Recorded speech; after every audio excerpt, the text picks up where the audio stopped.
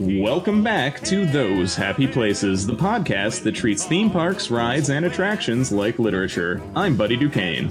And I'm Alice White. Hey Alice, guess what? What?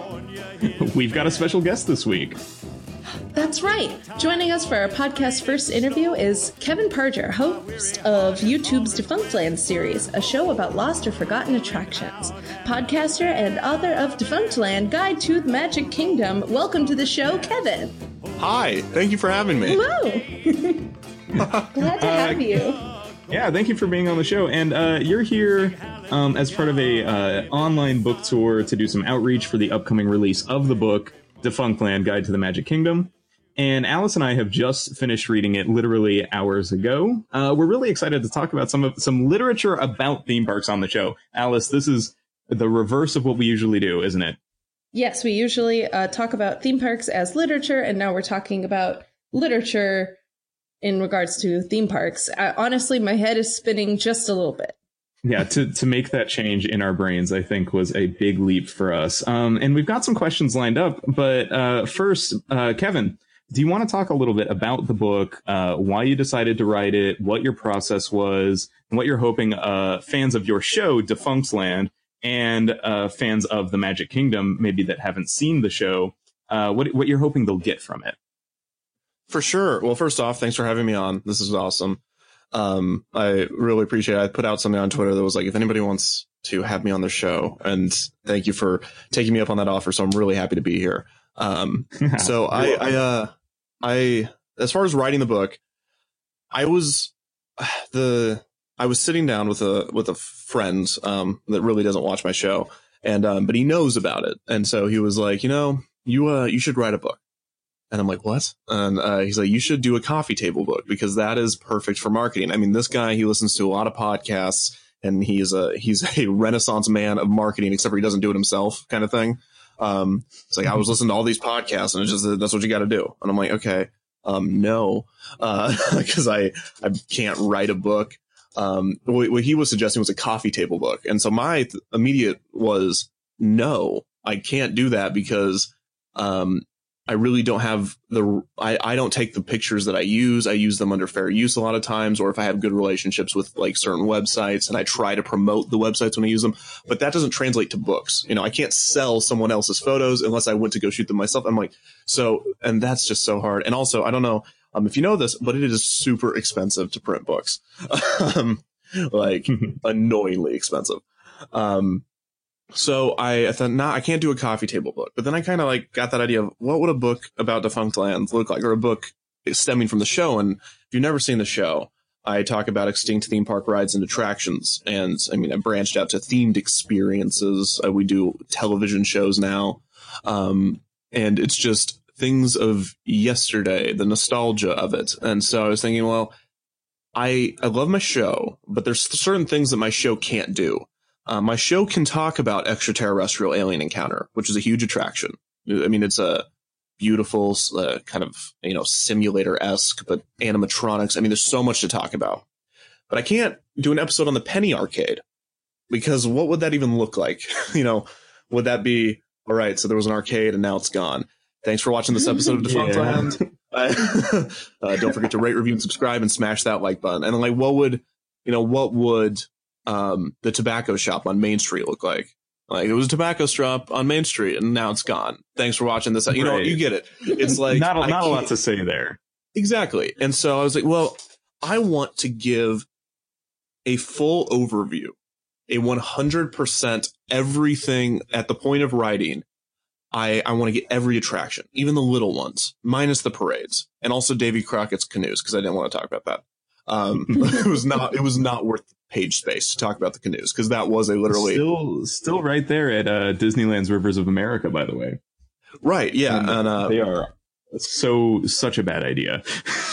They just look miserable. I did it once. What is how many it takes? I was at Disneyland a month ago, and we were looking over at those people, and I was like, oh, look at this beautiful park we're in. I mean, we got all this wonderful, and then there's these people just, it's like, that's work. It's not on a track. I mean, you're actually... I definitely don't want to roll up to Disneyland and just perform hard labor. That's not my idea of a good time. I was thinking I want to get a full experience, and then I was thinking, you know what I really want to do? I want to parody all these guidebooks. You know, I really think I found a niche market. Let's go even more niche. Will people that read the guidebooks appreciate a parody of them? And you know, the Len Testa does the unofficial guide, which is great. There's no doubt about it. And he includes a lot, and he and all of his authors include a lot of humor, and it's already kind of a very lighthearted thing in and of itself. But there's not just the unofficial guide. There's all of these books dedicated to how to plan out your best day at Disney World. And all the tips and secrets and different things. And I was thinking, well, what if I'm as the host of Defunctland, as the creator, I am someone that lives in the past, and I'm like reporting on the past to people in the present. I know nothing about the present inherently. Like, that's not in my nature. And even on my podcast, if anybody like brings up something like, well, you know, there's this attraction, I'm like, is it defunct? I'm like, no. I'm like, then I don't know. Like, I don't know about it. You know, like that is not in my wheelhouse. I have set my boundaries very specifically. So what is a book? What is a parody of a guide written by me, someone that really isn't as knowledgeable, admittedly, on the present of the theme park? And so the first draft was called Defunctland, the unofficial, unauthorized, and unresearched guide to the Magic Kingdom. But then I was like, well, I also want to include history, and I can't put unresearched in the title because that gives a lot. That doesn't sound, that's not something you want to read. And so I was like, fine, let's do Defunctland Guide to the Magic Kingdom. And from there, it was originally going to be just a straight parody of guidebooks, but then I was kind of like, well, what is that? How does that end? And so that's where I kind of was like, okay, I need to format this into something else.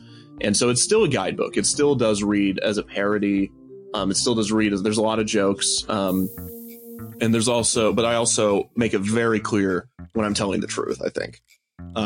Definitely. In your opening, you described the book as not fiction, right? Not real is your exact description. And that's a fine line to walk, but I think it's clear when we're hearing the fictionalized accounts and versus the hard research that kind of feels a bit more Defunctland-y, a little bit more like the YouTube series. Right, yeah. Well, I'm glad that came through. I do mention that in the beginning. I was like, is this book well-researched and accurate? It was one of the questions the reader, quote-unquote, asked me. I just refer to the person reading as the reader. It makes it easier because they are a character in the book. And which is really hard to write, by the way. Did you know you're not supposed to write books in second person because it's not easy? Probably not fun to read. I remember being told that at some point.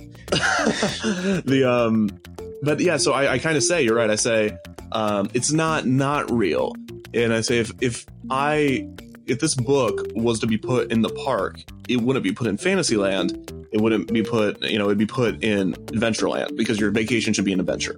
That's kind of the book's message, and then an extension of that later on. But that's the idea, is there's a clear line. I mean,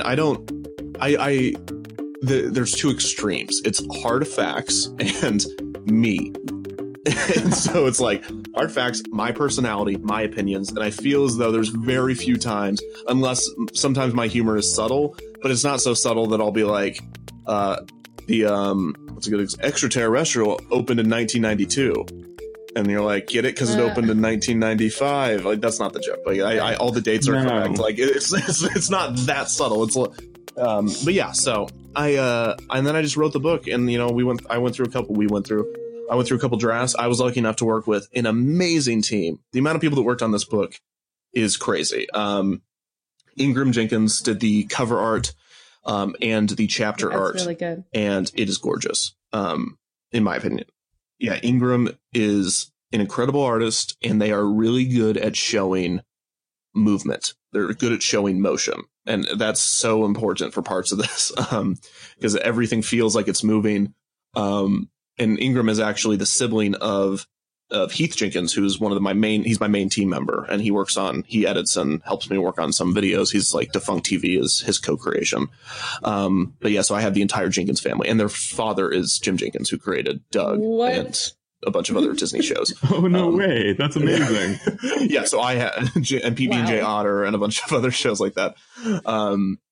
Yeah. So I'm slowly creeping into the Jenkins family. And anyway, so Ingram is amazing. And then my illustrations, which were, Ingram's art is very, not cartoony. It is cartoonish, but it's very high detailed and great. But the more realistic and the more illustration is done by Andrew Benny. He's amazing. I've worked with him in the past, and he did some amazing art. I mean, some of these pieces in here, Sunny Eclipse is gorgeous. The Timekeeper, just big pieces, and then little ones too. Definitely kind of this watercolor style. It's really cool. Thank you. Yeah, it's that Andrew. I knew Andrew exactly what he could do, and he did such a great job. And I just and the illustrations were partly because I was like, well, I don't want to use pictures. I just feel like pictures would be distracting. And not only that, it's also hard to get rights to use them. But anyway, so yeah, I did that, and then my Meredith edited it. They're a great book editor, and my book designer Philip did a great job. And then Walt Dated World. I gotta give a shout out to Walt Dated World. Allison from Walt Dated World. She was my fact checker. And she was amazing, and she put up with all of my gripes, which that in and of itself was amazing. But as I mentioned in the book, right? I think I call her out a couple times. And in the I'm like, Allison is. It seems like she did a lot of work. Yeah, and the afterward as well. Also in the acknowledgement. Yeah, Allison's so great though, and I just had to get. I ran that by her. I was like, "Hey, I'm gonna throw this in the book," and she was like, "Yeah, that's fine." I'm like, "Okay, cool." And so I worked with an amazing team. But yeah, so that's how the book came to be in a very long answer. So that's basically how the book started. And I don't want to get too far. I'm sure I'm hopefully not answering any of our future questions. Well, not really, but we have kind of started to broach one of our next big questions was there seems to be kind of a tonal shift between Kevin Perjurer on Defunctland, who's very, how do you say, kind of informative and very professional sounding, and then this kind of wackier, more whimsical, like Kevin Perjurer, the guide, who is in Disney World with you and kind of shouting things about the place. It feels very kinetic, like we're kind of chasing you. And I wanted to know even though it's clear that I'm not there. I'm like, right. Even though you're not there, you're in a camera and microphone in the book. Right. So just don't look for them. They're really tiny. But like, could you explain a little bit about like what made you want to change tones here, and why do you think this works the way that it does? Well, I would say that, Kevin is me. I'm going to talk about myself in third person, so get ready for a lot of arrogance. A lot of self-fulfillment here. Kevin is a genius. No, so essentially on the show, I started out, I was funny. Like I wasn't, when I say funny, I mean, I wasn't serious. Doesn't mean the jokes were quality, but they were humorous. So the first season of Defunctland is the tones are very different. If you can tell exactly when season 1 ends and exactly where season 2 starts, because I have the captions, and the captions are me screaming through the professionalism. Because there is a certain level of professionalism that you have to have when you're making mini documentaries.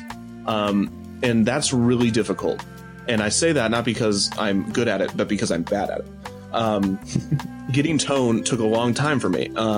Deciding when to be, what's the word? Non-biased, when to not put my opinions in it. That's really difficult. For example, I just did an episode on Nick Hotel, the Nickelodeon Hotel. I make it very clear my opinion on that. It's a dirty Holiday Inn that they slap SpongeBob on. Oh. Like, it is. And but if you go to Disney's America, I don't give my opinion on that. I give commentary. I give contextualized, historical, and based on other authors and historians' perspectives, commentary. And that's because it's a different wheelhouse. Disney's America is this, pinnacle moment for the Walt Disney Company. and really a pinnacle moment for the United States of deciding what do we preserve, what do we not. It's like there's so many serious things about it versus there's this Holiday Inn that they stuck SpongeBob on, and then they turned the water green. Like those are two very different video topics. Right. But during the Disney's America episode, it's 35 minutes long. I don't recommend it. No, I'm just, but it's so long that you have no idea how many times I wanted to just be like, this is dumb. Or, like say like anything I bring up being like, that is a dumb argument. But I can only get a little bit so snarky. So the point I'm trying to get at is like, me as a character, as a person, I guess I am a character because I'm the host of this thing. It's there. If you go back and watch, the book is as if the caption, like while the professional host Kevin was making season 2 of Defunctland, the captions from season 1 went and wrote a book.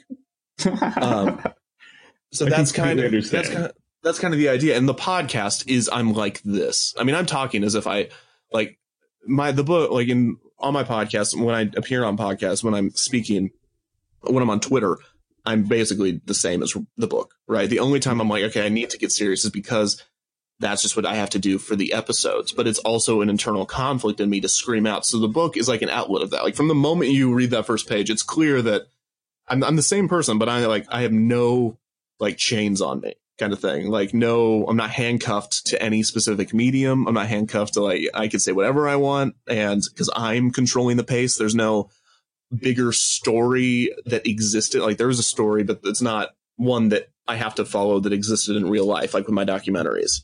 Right. So because I'm controlling that narrative, it's just like, it's a free for all. So yeah, it's like, it's peak me. And definitely. We found it to be a really, a personable way to go about like being not dragged through the park, but taken through the park. I think shown around the park. I think dragged is fine. Good. I think dragged is okay. dragged through the park or being guided through the park, which made it feel really personal and like you, the reader, are there with you, or at least have you like as a angel devil over our shoulder telling us what to do as you walk through. And that relationship to the reader is really important. It's like you said, you spend time in the second person every once in a while, but that it informs a lot of the narrative of the book. It's kind of like how you frame the story, and it's a huge part of the conclusion, which we'll get to later. Like, what was the thinking and like, why did you decide to make your narration so personal, like using the second person? And you touched on this a little bit, but where did that come from? This like, rather than just a history book with some funny commentary here and there, why jokes? Why a personal walkthrough complete with fast pass times and the whole thing? Why that? It was one of those things where I had to find that. I actually wrote the introduction. I wrote this book in order, which you're not supposed to do. If you listen, I mean, I read all of the stuff on writers and their writing process, because I consider myself a writer, not to the extent of, some very professional writers. And I listen to the process, and you're supposed to write the ending first. A lot of times you're supposed to write, but I wrote the introduction first because I was on a plane coming home from, I think it was like a family get together, maybe Thanksgiving. And I was on the plane and I was sick to my stomach for some reason. I don't remember. I just remember this, but I was pushing through and I just wrote the entire introduction. And then I showed it to my roommate when I got home, and I was like, look at this. And, he laughed at a few parts, and I was like, okay, this is good. And, I edited it, but from the start, it was always kind of, there was a short time where I was like, should I do a straight history book? And I thought, why would I do that? Like, what can I bring to the table that anyone else can't? There's no reason that I should think myself smarter, more educated, more authoritative to explain to people the history of the parks, because I'm not the most qualified. There are actual Disney historians, like Dave Smith from D23, an actual Disney historian, like literally from the Walt Disney Company. Even Jim Hill knows, everything. all these wonderful Disney historians. So I'm like, what can I bring to the table? And that is me. I can bring me. I can give you my opinion. And, from the start, it was another, it is fast paced. It's a quick read. I've been told it's like, I've had people read it anywhere from, I think, like an hour and a half to like 3-4 hours, in one sitting. Yeah, it took me about. I don't know if that was your 3 hours experience to read today. Yeah, something similar. Yeah, that's about the average. And I didn't, I could, and it is fast paced in that I am dragging you through the park. It's not, hey, let's sit down and let's really talk about all the hidden Mickeys, because this is not what I wanted it to be. Right. There are other people that can do that better than me. I do not want to tell you all of the hidden messages on Pirates of the Caribbean, all the little, hidden trivia facts. I only talk about the ones that are dealing with defunct rides. I don't talk about like, oh, on Space Mountain, if you look here, that means this. It's a reference to an Imagineer. No, I don't. I just want to talk about the defunct rides, and then I'm also had this other, big ulterior motive. But to make myself so present, I think was important because when I write anything, there's characters involved. Characters are everything. Characters make and break a story. They make, I think, a lot of failings of a lot of documentaries in general, and the reason they don't capture audience's attention in the way that they should is because characters, and this is narrative documentaries, characters aren't persistent throughout. Ken Burns, who I admire, although I don't love watching his stuff, but he's a great documentarian. I just am not interested necessarily in the history he's telling for 13 hours. But he really drives home characters, reoccurring characters. And in my documentary series, you have to, a lot of times, with like Nick Hotel, I had to make SpongeBob a character in the story. I start off and I'm like, hey, this is what happened with SpongeBob. Like the first thing I say is, in 1998, SpongeBob premiered. He changed everything. And so SpongeBob did this. And then you also have the hotel itself, and you have Holiday Inn and Nickelodeon, and you can build characters out of these entities. It's a lot easier when Michael Eisner's involved because he's actually a person. But it's just one of those things that I have to, build all these characters. And so when I was writing the book, I was like, well, who's the character? Is the Magic Kingdom a character? I'm like, no, that's too deep, and I think that's stupid, and I'm probably just spitballing. And then I'm like, no, that doesn't make sense. The idea of the theme parks in general is more of a theme rather than a character. So I was like, who are the characters? I'm a character. Okay. The reader's a character. That's fine. And then you run into other characters throughout. And I also kind of build, and they're never really referenced until the end. Spoiler, I guess.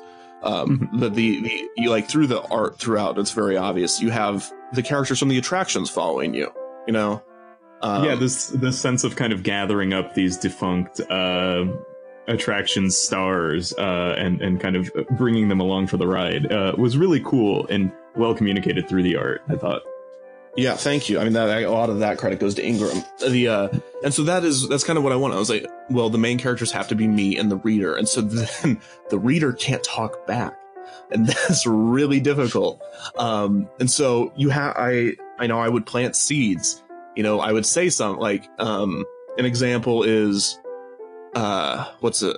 Oh, so here's a good seed, and this is not a spoiler. I say, and they're going to replace it with that WALL-E simulator that they've been talking about, or no, up-themed simulator in the Carousel Progress. Up-themed simulator, yeah. Right, yeah. And then I say, and so that's a seed, because your immediate thought should be, I've never heard of that. Are they doing that? Really, and then I say, I just made that up. It might be real. So I have to plant these. Yeah, but you really thought for a second, and so it's really like, do you get what I'm trying to do? It's like I'm hitting you in the face with a shovel, and the shovel is my ideas. I'm like, do you get it? It's very blatant, but it's the idea of I have to, every once in a while plant seeds to make the reader feel as though I'm responding to them in some way.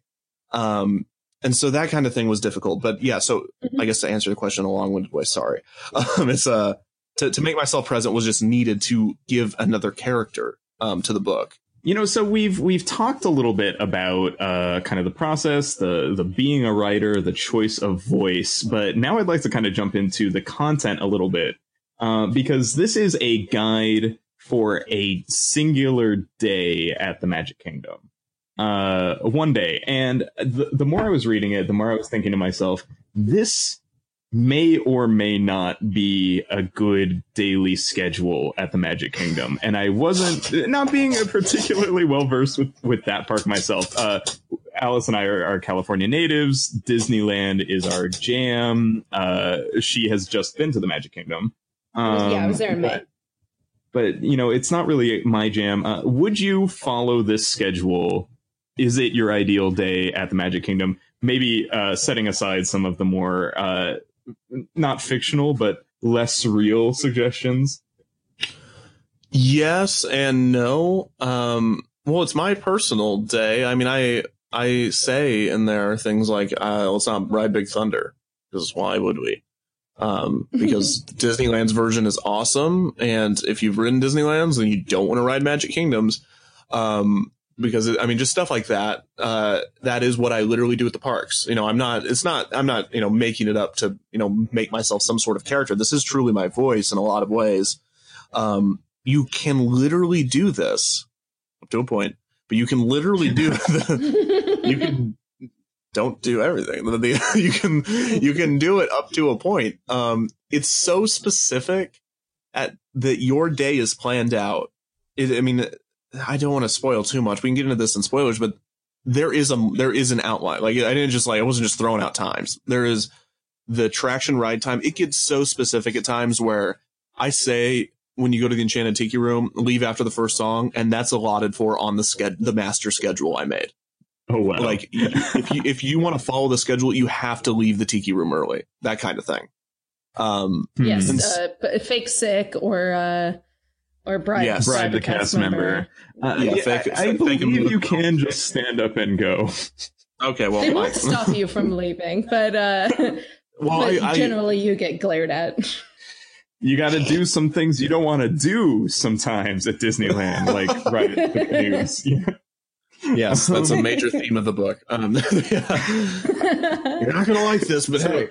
In the book, you don't do anything you don't want to do. And that is really important to me, I think, in making it feel like a real guide, right? Skip Big Thunder Mountain. I can't recall. Do you suggest skipping Stitch's Great Escape or suffering through it because of its significance? The latter. I tell you to suffer through it. And that is a 10-minute, 15-minute grace period I give. Or I don't know how long it is. It's in the schedule of a maybe stop there, because it's going to reopen, according to reports, for a very brief time during the whole debacle of Tron light cycles. Wow. But I also, that's another thing, I have to put future proof into the book. So a lot of times I'll be like, even though I'm supposed to be talking to you live, which I am, I write the book different for every person that reads it. I truly do. Right. Don't get a copy with a friend and then share it with each other, because my copy. Wait, then the book won't work. Right. Yeah, exactly. The book won't work, and definitely don't drop it in water, because you'll short circuit the microphone and the camera. But I do write future proof phrases such as Star Wars Land's opening soon, so this whole thing about how Hollywood Studios is abandoned doesn't make too much sense.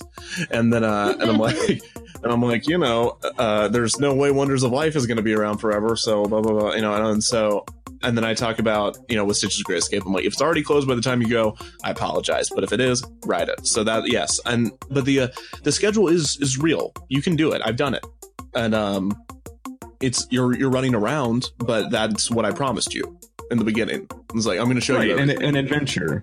Yes, exactly. And when you were writing the book, did you go and do this day to a point? Yeah, I did. I had to make sure, right, that I wasn't, making everything up. I did. As far as how long it takes to get from one part of the park to the other, and that I did not do. Oh, okay. That was just.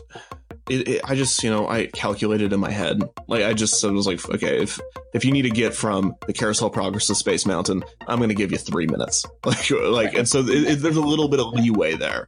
There's a bathroom break in there if you need one. Just I don't talk during that, because I felt like that would be rude. Just be like, all right, go to the bathroom. I know you need to relieve yourself. Just point the book away. I can see everything. It's a very good camera. It's a very tiny, but if it's not HD, so no, but the schedule is real. To answer your question, you can do it. It's to a point. Excellent.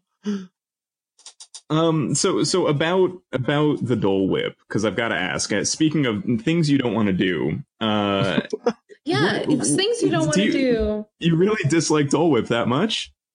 Yeah, it's Really? not good. It's pineapple. What do you want me to like? Are you against pineapple as a general whole, or just about pineapple combined with vanilla ice cream? Well, you don't. Oh, is well, that what it is? I don't like pineapple. Okay, mixed, that's fair. but it's American vanilla. You know, I say in the book that Yeah.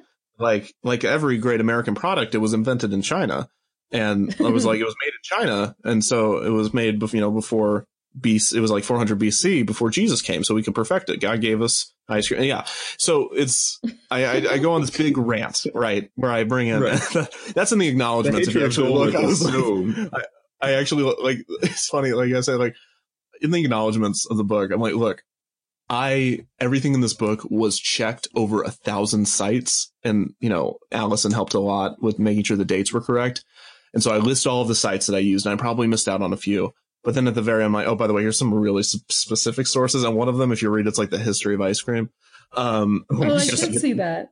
Just to get this correct, and so yeah, it's not good. Because it's pineapple. The only thing you can do with pineapple is a pina colada. And even then, I'm like, this is too much pineapple. Oh, man. See, I don't know. I'm going to have to genuinely disagree. We over here on the West Coast, we love our pineapple.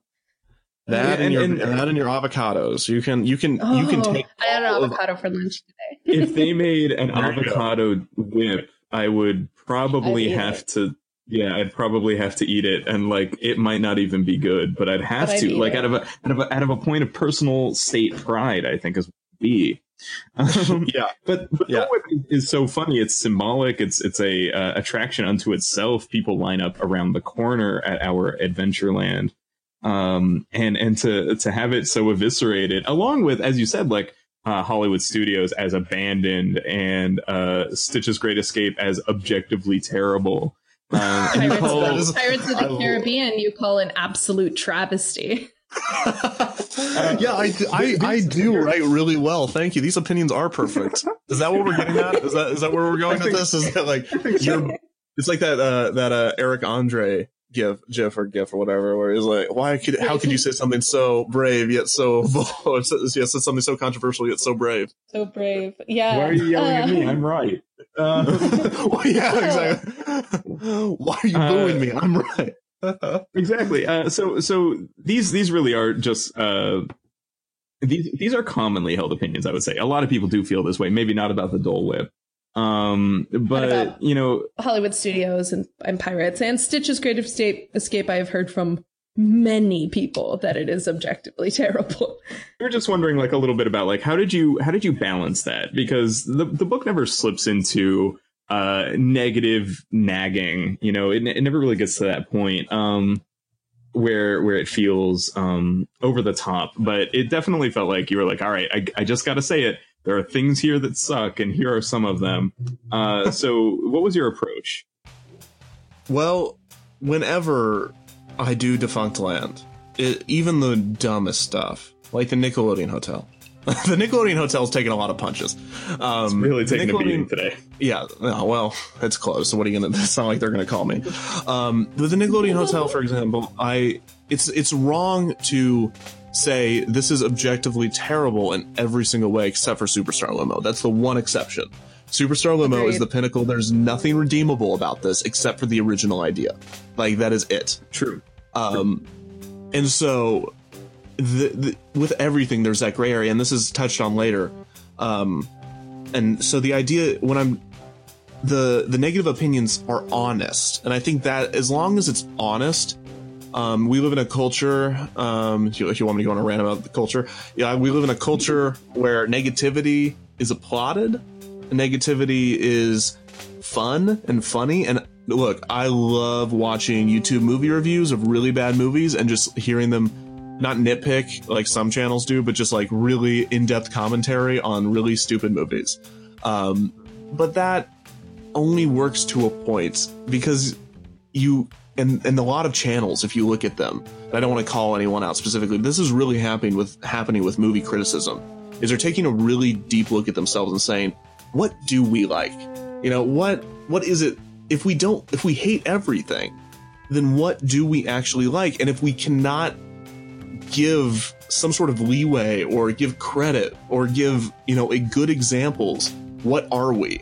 You know, if our scale is so far in the negative, then that's not honest, that's not accurate. If your scale goes from -3 to -10 and you don't have anything for positive, I mean, that's not real. But at the same time, we also have in the internet culture of reviewing movies, and I treat theme parks on the same level as movies, music, as any other art. And there's a huge industry for criticism of art right now, which is good in a lot of ways, but also negative. And there's a lot of websites and a lot of things out there for movies and all sorts, even theme parks, where we can't say anything negative. And that is okay as long as you admit that. You know what I'm trying to say? It's just, you can't, I try to be a centrist in that I will be super negative about certain experiences, but I'm also going to praise the heck out of certain experiences. And every time I'm negative about something, besides really Dole Whip, but that was, you know, whatever. I'm really positive about something.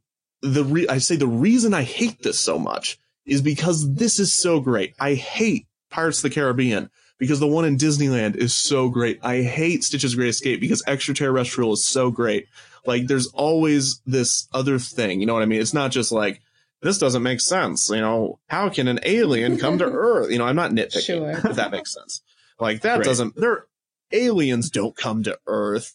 Like, aliens don't play the piano, Sunny Eclipse. This doesn't make any sense. Like, I'm not nitpicking, but it is my strong opinion. And so to be that centrist kind of it was a struggle. And, you know, certain like Dole Whip probably was a little harsh on Dole Whip. Very, very funny. I'm not perfect.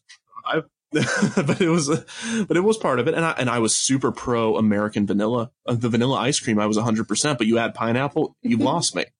And so yeah, the negative tone was not meant to be a come read my book. I crap on all these experiences and rides, but I'm also not come read my book where I'm going to be super dishonest, where I'm positive about everything. It's just natural. Again, it's just who I am as a host, as a pseudo character online. It's just, you know, I've been called a Disney shill a few times, but I'm pretty honest about my gripes with every theme park company. Cedar Fair more than others, but but that's for another day. Right. Yes, that's my answer. I try. It's a centrist thing. Yeah, I think honesty is really important in commentary of any art, and to not focus on just the negatives, I think, is really important. Speaking of one thing that we saw as a criticism that maybe you meant more as a joke, but that Alice and I think might actually work. Alice, do you want to pitch this to Kevin? So I've been thinking a lot about unionizing the Peter Pan's flight line. Oh yeah, this is my big suggestion. This is not really a spoiler, but this is like my genius idea. Is combating the problem with the FastPass line always getting priority over the regular line is by telling the cast member that you're a party of like 50 or whatever and clearing 10 or 12. You gotta be realistic. Clearing the line faster because they'll see entire parties at once, which I genuinely think could work. I really think you could do it. I think you could talk to the families before, like above you and below you in line, and really like get them in on it and have them pass it up. You know, I think it could work like a couple of times before they caught on and fixed it. I think that could inspire real change in the line, because that line is so long.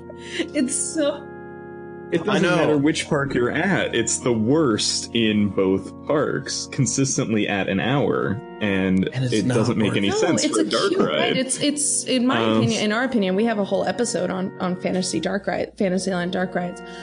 We decided that it is the best of them.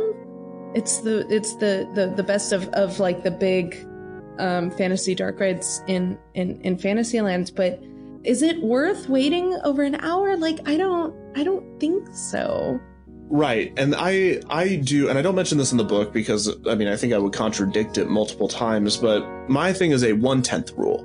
I do a 1/10 rule, or times it by 10. So however long the ride length is, times that by 10. And that's about how long I can realistically want to wait in line. It doesn't work with the extremes like Disneyland's Pirates of the Caribbean. Of course, I'm not going to wait 170 minutes for that. But like Splash Mountain, I will wait an hour 20, because it's 10 minutes long. It is a long experience. It's not just you go around. I will wait 30 minutes for Peter Pan's Flight because it's like 2.5 minutes. But anything above that, I'm like, not today. So, yeah, that's a good rule of thumb. Yeah, it's about times the ride length, times the actual ride experience by about 10, give or take, and that's probably, if it's way over that, you probably should just leave it. That would. I was just thinking about Pirates of the Caribbean. Our Pirates of the Caribbean in California is what, like 12 minutes long, some nonsense like that. It's like the longest ride ever. Yeah, right. But the line moves super quick. They've got that loading. It's that good really, capacity, really, man. Really I good love capacity. Pirates of the Caribbean's capacity. So it's yeah, because you don't have to pull down on lap bars, and you can just throw people in and then just have them go. You fit so many people in the boat. So I mean, I would probably wait over an hour for Pirates of the Caribbean, but I rarely have to because that line moves so fast.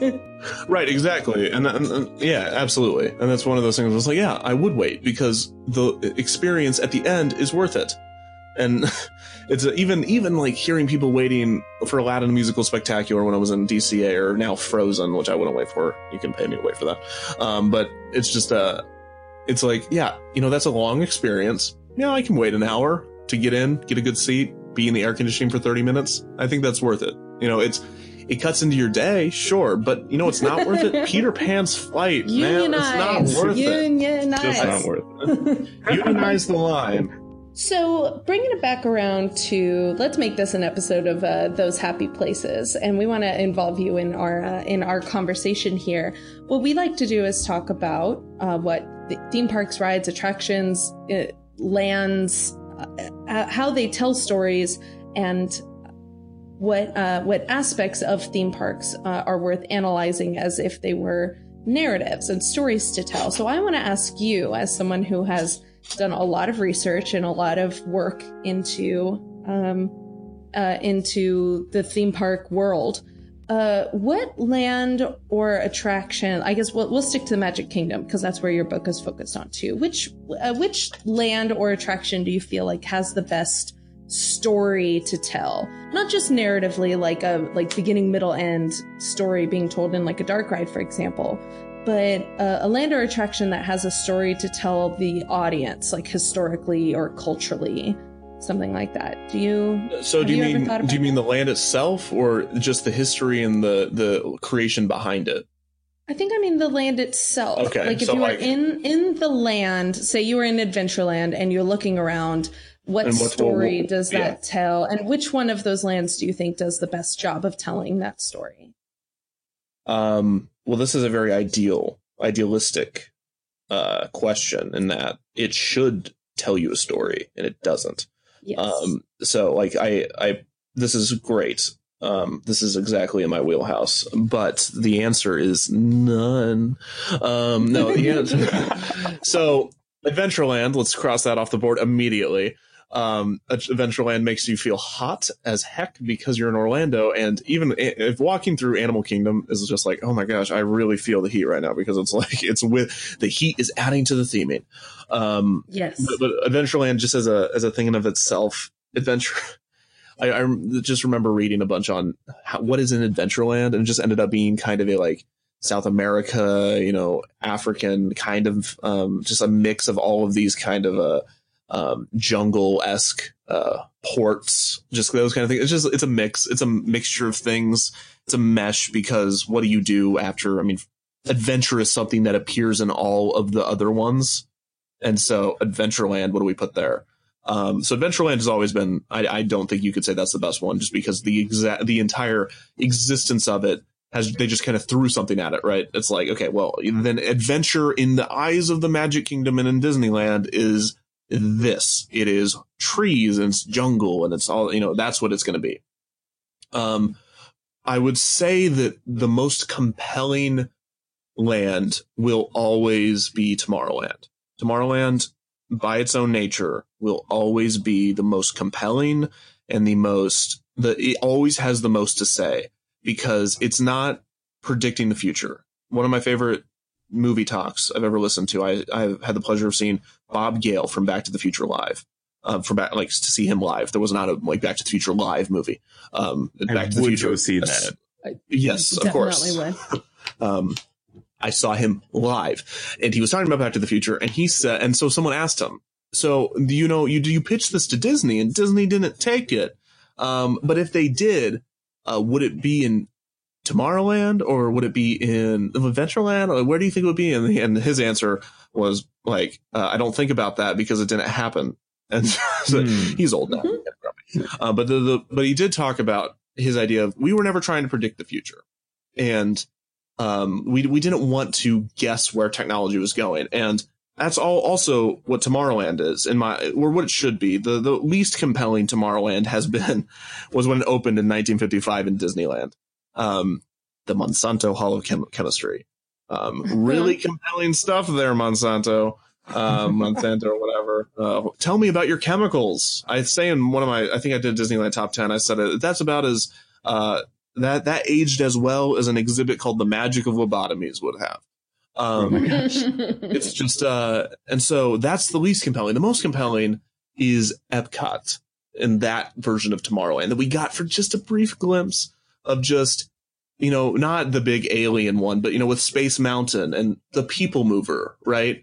And this idea of, this, we're not predicting, we're trying to both lead the way, and it's really a reflection of what we think tomorrow is right now. And that's so interesting because there's so many layers to that, right? It's not just, here's what we think tomorrow's going to be. That's not what it's supposed to be. It's here in our current period. This is what our society and our culture imagines tomorrow as. And that is just, that plays to what kind of hope is in the culture right now. Like if you made a Tomorrowland, if you just started over right now, it would be like, trash. It would be WALL-E. It would be trash is piled up into skyscrapers. Like everything is done. Right. But if you would have made it in maybe a more hopeful time, more where we were more looking forward to the future, then it would be maybe the paper white version. It would be a utopia. And I think that's the most compelling thing for me is Tomorrowland. Magic Kingdom does a terrible job of it. But what are you going to do? Okay, some would say that now with the focus on kind of Tomorrowland at Disneyland at least is thrill rides and Autopia for some reason. Yeah, I don't know what that's about. Oh, and also the Finding Nemo submarine, and also Star Wars, which we're going to have an entire land for. It seems to have kind of lost that flavor. The purpose of showing and leading and explaining maybe a little bit about things that might be new or scary or maybe exciting. It hasn't really been that way, and not for many, many years. So to kind of hope for a new Tomorrowland is maybe almost a hope for like a new tomorrow as well, which I think is interesting. Since we don't really have that right now, we have retrofuturism and Star Wars as well. It might as well just be called Spaceland instead of Tomorrowland. It's just, and yeah, that's absolutely, like, I've actually thought that would be better. To call it Spaceland. It wouldn't be, it'd be objectively worse, but it would be it would be better than what it is now called Tomorrowland. You know what I mean? When I went to Disneyland's Tomorrowland, and I go to Magic Kingdom more. So when I was in Disneyland's Tomorrowland, I was like, can I go back to Magic Kingdom? Because at least the People Mover's moving and everything's the same color, and for the most part, or it transitions. So, Kevin, you are a preservationist, I would say. Like, if I were to put a label on the media that you're producing, It's about preserving things of the past. I mean, kind of a historian as well, but I think you're more interested in, kind of showing off things that would otherwise fade from existence. So we've got the YouTube Defunctland show. We've also got this book, Defunctland Guide to the Magic Kingdom, and we've got the podcast. But I'm really interested in the Defunctland VR experiences that you've been working on. So would you like to talk a little bit about that and what drives you to preserve these histories, and maybe some of the challenges that you're facing in doing so, and what you hope for the future of preservation? Because the one thing that I know about theme park rides is once they're gone, you just can't ride them anymore. They're gone. That's part of what's so tragic about it. Yeah, it's very unfortunate, and that's a large part of the book. This is it. You can never experience this again. It's the only art medium. Well, not only, but there's very few art mediums. I mean, you can always rewatch a movie. You can always listen to music. You can always replay something. But you can't ever ride these the way they are because of the scale. So I'm just going to get VR out of the way first. VR is something we've been working on for a while. The progress it doesn't go very fast when you're doing something for free.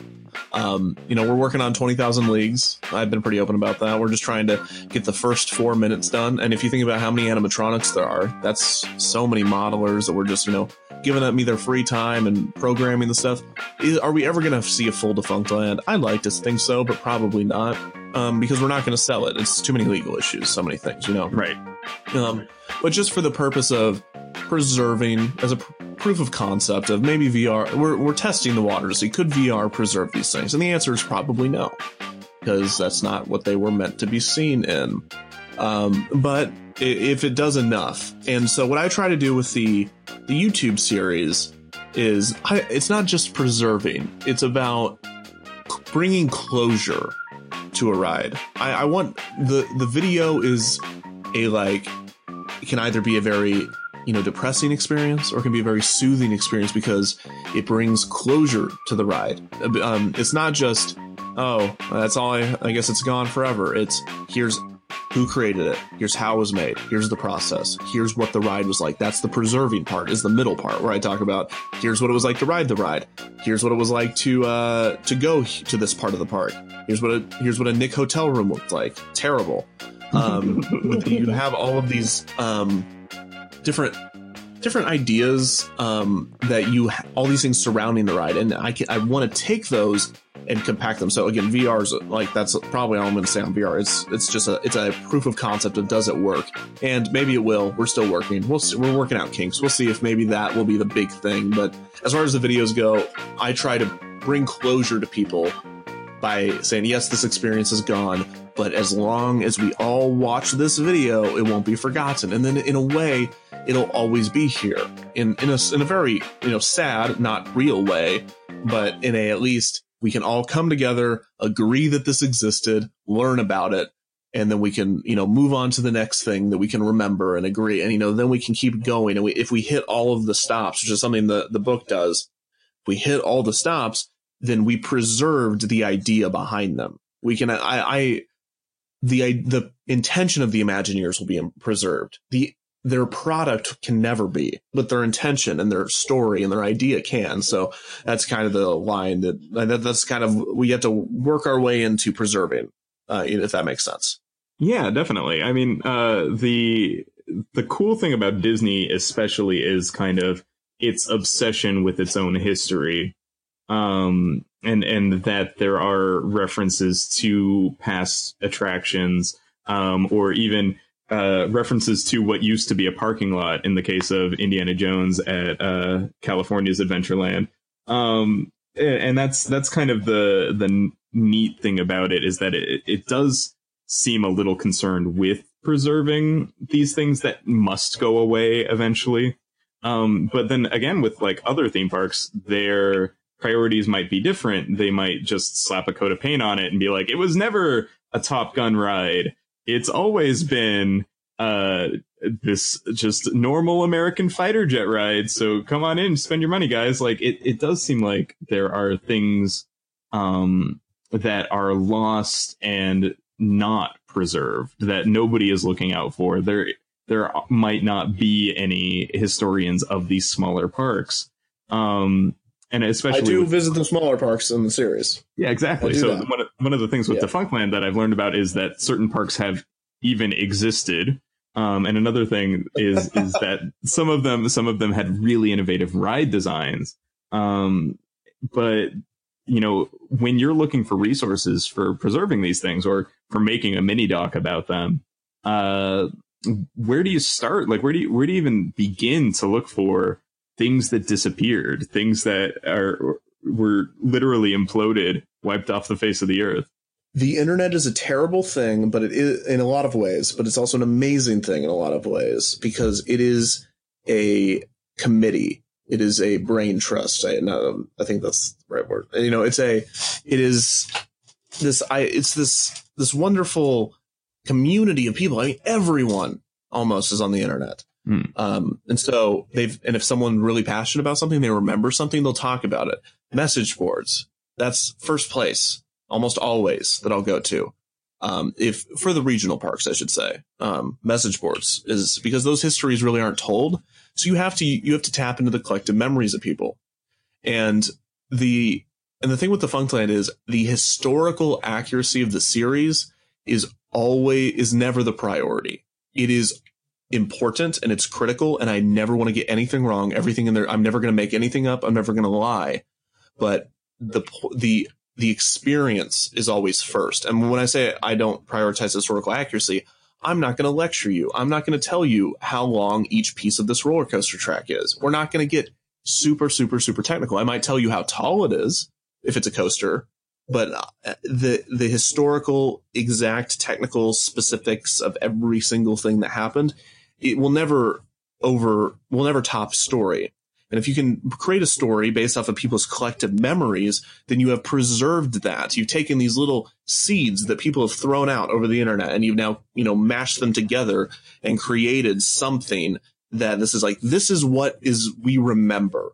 And then that is something everyone can flock to, add their own memories to, and then it's like a snowball effect. You now have something that will not be forgotten as long as, the series still exists. And I'm not saying that what I do is like, hey, once it's a Defunctland episode, it's set in stone forever. It's more of, I have a community of people, and they're amazing, and they remember things. Luckily, it would be very bad if nobody remembered any of these things. I would not have an audience. But you have these people come together, and once I do an episode on it, I give people, it's like a big tower saying like, come here. It's like a what do they call those tower? A light tower. Yeah. The towers by the ocean. It's like, everyone, come on, we'll remember this together. Let's solidify this experience. And so that's kind of what you have to do, especially with those regional parks, like Astroworld. You got to tap into some deep message boards and deep conversation. I've gone so far as to go on Facebook and like people's old posts. Like, does anybody remember this ride? And I'm just kind of like stalking their page. Like, I do, but I can't respond because it'd be weird because you posted this 6 years ago. And so, yeah, that kind of thing. So I guess it's kind of more also about newspapers. My bad. Newspapers. I also use a huge newspaper archive, and newspapers are amazing. But don't get me started on newspapers. But yeah, sorry. Go ahead. So it's kind of more about validating experiences, which is so funny because theme parks and their rides, as permanent as they may seem, as permanent fixtures as they may seem, are almost always being changed slightly, updated a little, moved 3 inches to the left. And for some people, that can be really unsettling when they get on a ride that has changed or received a facelift. That nothing is quite where it was. And it can feel very invalidating because nobody's ever like, yes, ride the old version and then ride the new version and compare. And a lot of footage gets lost. If it happened before a certain time, I don't feel like there's a lot of good quality video of these things. And that's a huge challenge, I think, for somebody wanting to preserve a theme park, right? Yeah. I mean, the best example, the best comparison is the original Star Wars movies. Those, George Lucas was like, all right, let's screw them up. And so, special editions in the late 90s, I believe. Special editions. He added a bunch of CGI. He added scenes. He added characters and dance numbers and made Han shoot in seconds. And, he basically destroyed these movies he made. And not only did he destroy them, he was like, all right, now let me try to erase their existence. It's impossible to find the original, nearly impossible to find the original movies. The National Archives, as the National Film Registry, it's like, hey, we want to add Star Wars to the most important movies of all time or whatever. And he's like, can you send us the tapes? He sent them the special editions, and they're like, no, we want the original. He's like, I burned them. Wow. We messed them up. We altered them when we were making the special editions. This is all we have. So the point is, if you look online, because Star Wars is such a big thing, people lose their minds over this. I do. That you made 3 movies, mess them up, and we can never see HD versions of them again because you wanted to add giant things in front of the screen. It's the same thing with theme park rides. It's just, smaller niche community. And all that same permanence is there. But with most movies, if you, mess with it a little bit, you do an extended cut, you do a director's cut, you can still buy the original cut. The special edition of Star Wars is probably the one example of a movie experiencing the same amount, a fan of a movie experiencing the same trauma, in a lesser extent than actual trauma of experiencing a theme park ride being changed. So that's the comparison I can make. Sure. Yeah, and it's interesting that we've got all these kind of 1.0, 2.0, 3.0, on and on and on refurbishments and stuff of these classic rides, or they're simply gone. So it's such a challenge to even think about, how would you even do a theme park library?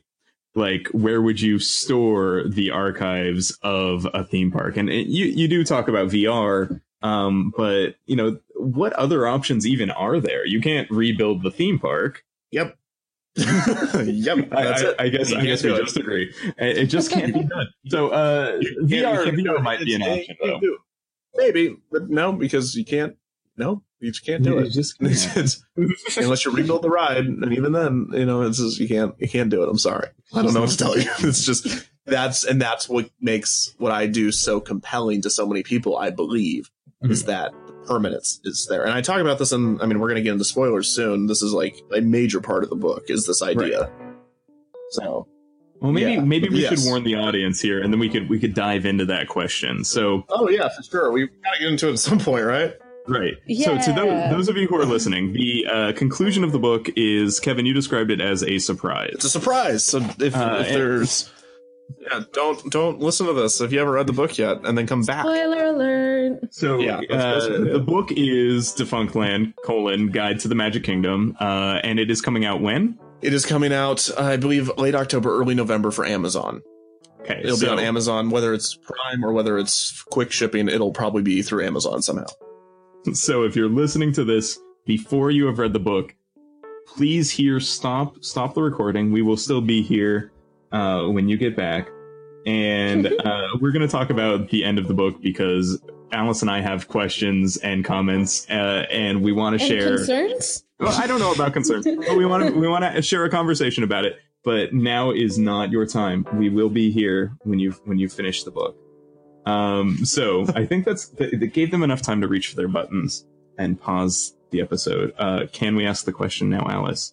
I would like that very much. Yes. In the concluding chapters of the book, you, the reader, and you, Kevin, get into some trouble, I would say. Right. Yeah.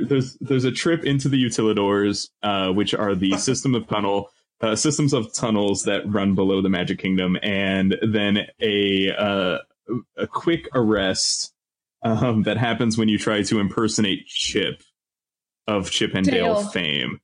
Is it Dale? No, you impersonate Dale. Yes, it's Dale. You impersonate Dale. If you impersonate Dale, you end up slapping a princess across the face and running away. Right. These are all a series of instructions / narrative pieces that come together until you are sitting alone in a Disney World prison cell, And you were approached by former CEO of the Walt Disney Corporation, Michael Eisner.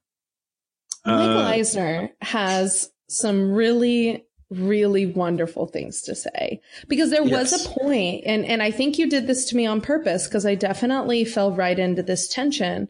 There was a point where, when you were talking about saving animatronics and about how, you know, if we could save them, then we can, you know, preserve Disney World how it should be. The character does seem to kind of spiral into this kind of like almost manic. This manic kind of like desperate. How I feel is almost a little.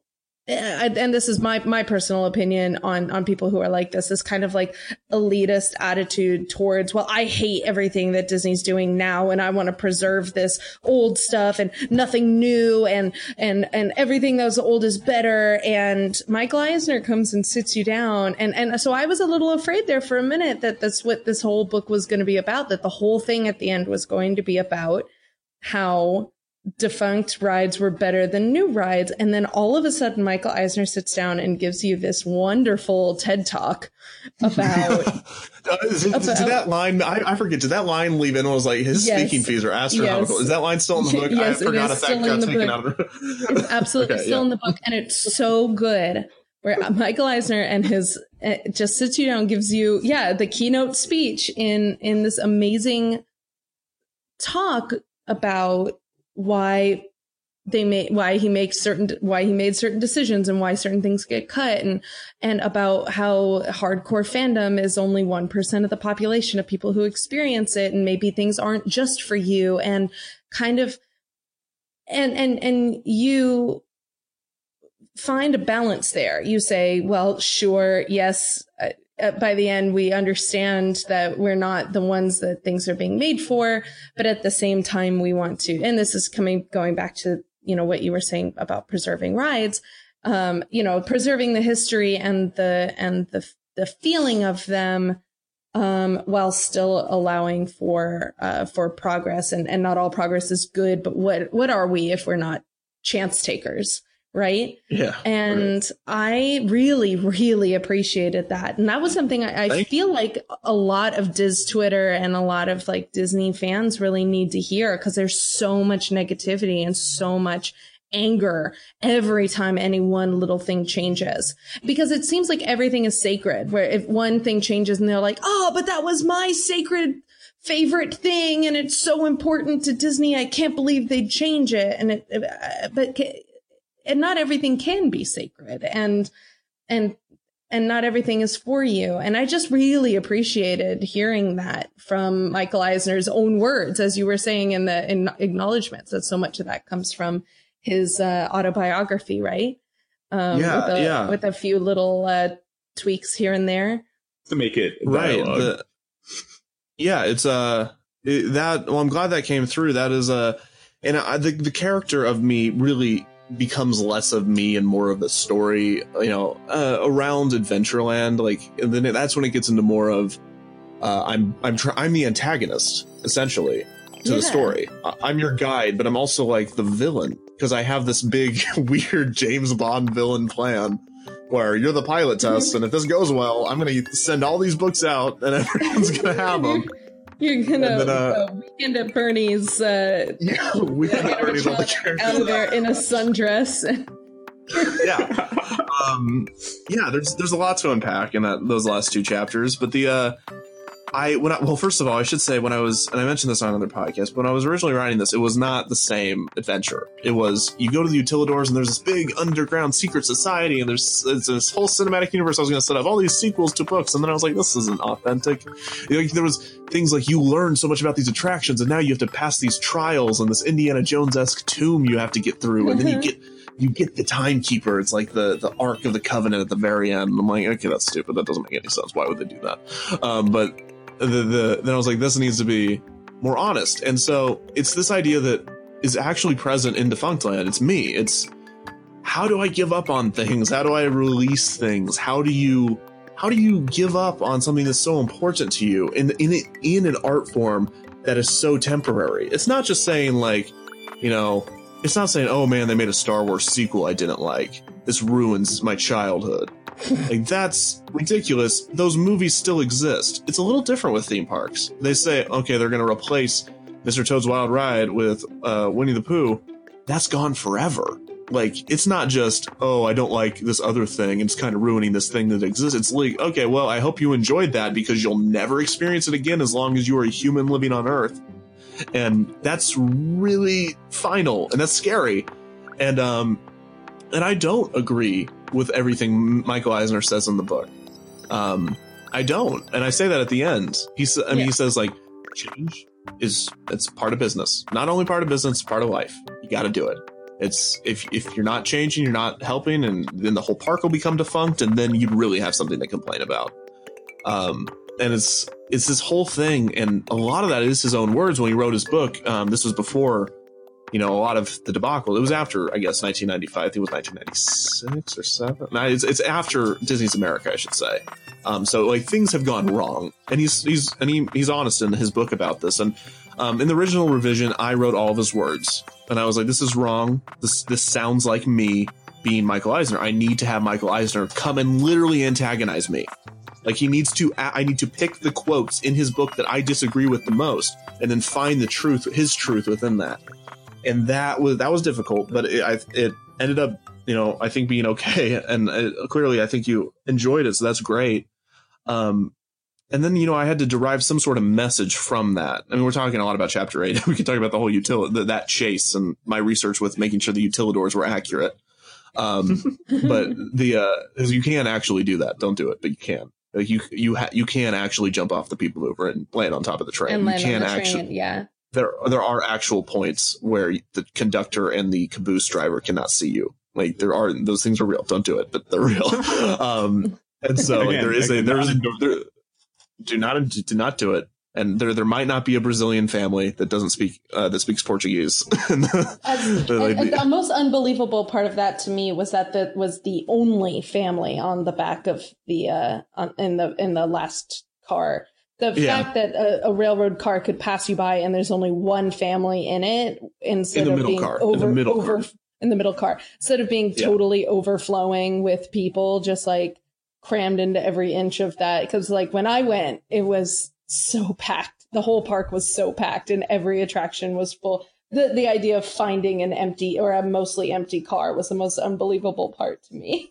Well, I guess that's great if you got past the fact that you literally jump onto and off of the train. But I will also say you didn't go on April Fool's Day or Elite Day, so you can't really attest to crowds. Should have gone on those recommended days. You should have gone on the recommended days and said it was your birthday. On Leap Day. No, but yeah. But Chapter 7 is just wacky, and it's this whole lead up, and it's a lot of me being like, hey, like it's me going crazy. It's like me losing my sensibilities and losing my mind, and then I'm like, I can't. I want to preserve these rides, and you need to do this, please, and I'm begging you.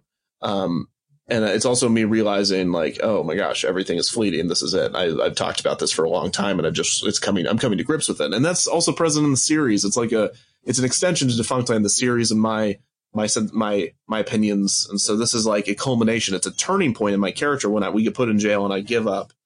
And then Michael Eisner comes and sits me down, and I'm like, oh my gosh, I just get obliterated by him. And then what message can I derive from this to end the book on? And I think, well, no, it's not that, you got to be okay with change. I'm like, you don't have to be okay with change. You have to be honest. You can't hate change as an idea. You have to look at change and be honest about it. There's also some good in change, but I at the end of that paragraph, I believe I say I'm unresolved. Like, I don't know. But the point is that everything is temporary, especially in theme parks, and you need to go out and you need to experience the world before it becomes defunct. Like, if there's anything you can take away, it's that we don't come to a conclusion on how you should feel. We don't come to a conclusion on how you should react. But if there's one thing you need to do, is you need to go and ride, and you need to go and experience everything in the world that you want to, because it's not going to be there forever, whether you like it or not. And so I think just getting to that point took a long conversation with Michael Eisner using his real words, which I hope flowed correctly. I mean, it does sound like a keynote, but that throwaway line really makes it little bit more forgivable, I imagine. No, it was good. It was refreshing to hear in a time like you were saying before, where fandom and internet culture can be so polarizing. Either you would love something or you hate something, and there's almost no room in podcasting or YouTubing or in any sort of criticism to be somewhere in the middle. It was refreshing to read a little bit of both and come out on the other side with a middle ground of, you know what, just know that it's gonna, you can't fight it. It's gonna happen. You don't have to be happy about it, but just go. But your best advice is just go and experience it, because you're never gonna get another shot. And I found that refreshing and awesome. Thank you. Yeah, it was just something I had to, and it wasn't easy to get to that point in writing the book. I mean, there was a lot of different revisions of that end scene. I knew there had to be an end scene. There had to be an end something. Because if not, what is the book? It's like, well, that was Adventureland. Have a good day. Like, there needs to be more, in my opinion, to just that. And that more being a lightsaber fight between Bob Iger and Michael Eisner was really yeah, exactly. Really Lightsaber fight.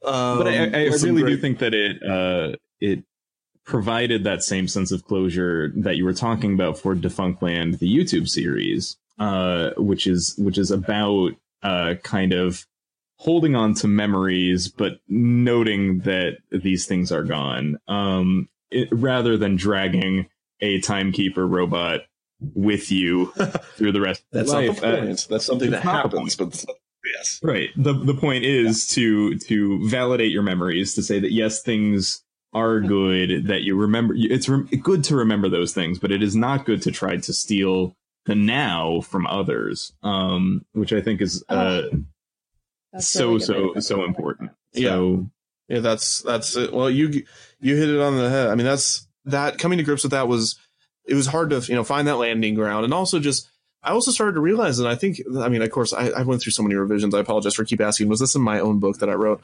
But just to go on and on about how you have to add stuff to fill in white space in a book of this kind. It's not like Harry Potter where you can just throw text into the book and then it just kind of like evens itself out and then you just start the next chapter wherever. It was very difficult to add enough text and stuff. But part of the thing that I found most interesting, my revelation was, and this is probably not nearly as profound as I would like it to be, but my revelation was almost, the more we care about these parks, the more the fandom grows, the more intense you become a fan, the less Disney cares about you. And that's kind of like scary, because the more you prove your loyalty to them, the less they don't think they're going to lose you, They're working on getting more people. They're working on, reaching out to the people that are lukewarm, not the people that are Disney diehards, right? They care less about you. The Imagineers, the storytellers, the movie, the script writers, there'll always be references for you. But as far as big decisions, no way, And so that's another thing that I was like, ooh, that's kind of scary to think about, if that makes sense.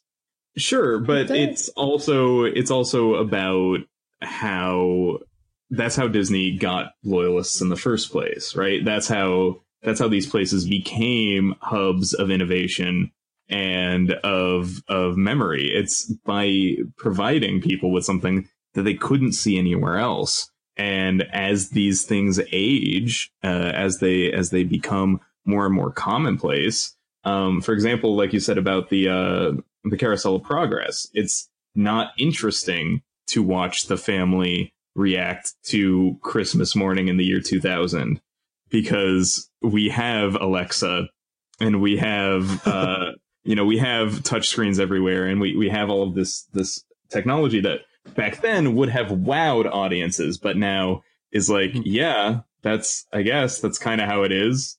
It's a bit like that. Like we're beyond that. So to sit on its laurels would be would make it not what it is. It would make it a museum instead of a theme park. that's kind of what I tried to get at, and what I'm trying to get at now is just that, like, the more of a fan you have to realize that you became a fan because of something original. You didn't become a fan because Disney was pandering to fans. You became a fan because they gave you something new and fresh and something you didn't know you wanted. And that is what got you into it, most likely. You know, I mean, it's not like if Disney just pandered to the diehard fans, the community would get smaller and smaller and more niche and niche. And that's true with anything. I do that. If I pandered to just my fans, the next episode would be Horizons, then Nickelodeon Studios, then great movie, right? You know what I mean? It's like, I know exactly what they want, but I'm not always going to give the fans just what they want. I want the community to grow. I want to give the Nick Hotel. Not one person suggested that. Not one. But a lot of people remember it, and you got to give them something new. And so that's something that's also hard to come to grips with, is in theme park world, when you give someone something new, an original experience, something they've never experienced before, you have to put it somewhere, and you might put it on top of something that people love. And that's very hard to come to grips with. And Disney will always favor the new person over the diehard fan, because that's what you do. And that doesn't make them evil, and that doesn't mean they dislike their fans. That's just the nature of the game, I think. Then that's not to say, again, I'm not saying that Disney doesn't care about us. Right. It's that as far as the big decisions, it's that Disney is less concerned about what we necessarily, our sentiments are. If that makes sense. The priorities are the truth is probably right. Yeah, there will always be those fun references, you know, but nothing is that sacred to the company as an idea. Like the executives, a lot of the executives aren't creative people. They're business people that are great at math. You know, I mean, some people are really not in depth with the creative side, and some people are in depth with the other side. And I mean, some people can do both, but it's like the people, you know, maybe pressing the green light, they're not thinking about it from a creative way. They're thinking about, well, you know, Mr. Toad's Wild Ride really isn't drawing in that many people. What if we put Winnie the Pooh there? Green light it. You know, that kind of thing. That's what I'm trying to get at. Right. That was our last question. Well, Alice, it sounds like our interview with Kevin Perjurer of Defunctland, A Guide to the Magic Kingdom, has come to an end. Unfortunately, yes. Because we had such a good time talking to you tonight, Kevin. Thank you so much for joining us. Even through all the technical difficulties, it was an absolute pleasure to talk to you. Well, you know, thank you so much for having me. It was really fun, and maybe I'll come back someday for unbook-related reasons, and we can just dive deep into whatever topic. But no, this is really great, so thanks for having me. And thanks for reading the book. We'd absolutely love that. We really enjoyed the book, and again, the book will be available on Amazon. Kevin, you were saying sometime around October, right? Late October, probably early November. And yeah, it'll also be available on Kindle and probably iBooks or whatever you listen to. Do you listen to books that aren't Sometimes. audiobooks? Sometimes. Yeah, okay, that was a bad joke. You know what? I would listen to this as an audiobook, and I can imagine kind of a listen to this while you're at Disney World, sort of like an audio tour guide. Yeah, part of it would be just yelling. That about would be Dole Whip. really fun. Be like, The American dangerous thing vanilla is being dangerous desecrated. The direct instructions to break Disney's rules. My lawyers are telling me that you can't do this. Like, that'd be the most inflected audiobook of all time. Like, just the wildest of emotion. But then I'd actually have to act out the ending, which would be weird. Anyways, You could probably get Eisner and Iger to do their lines, I bet. oh, if you I'm ask sure nicely. they're not busy.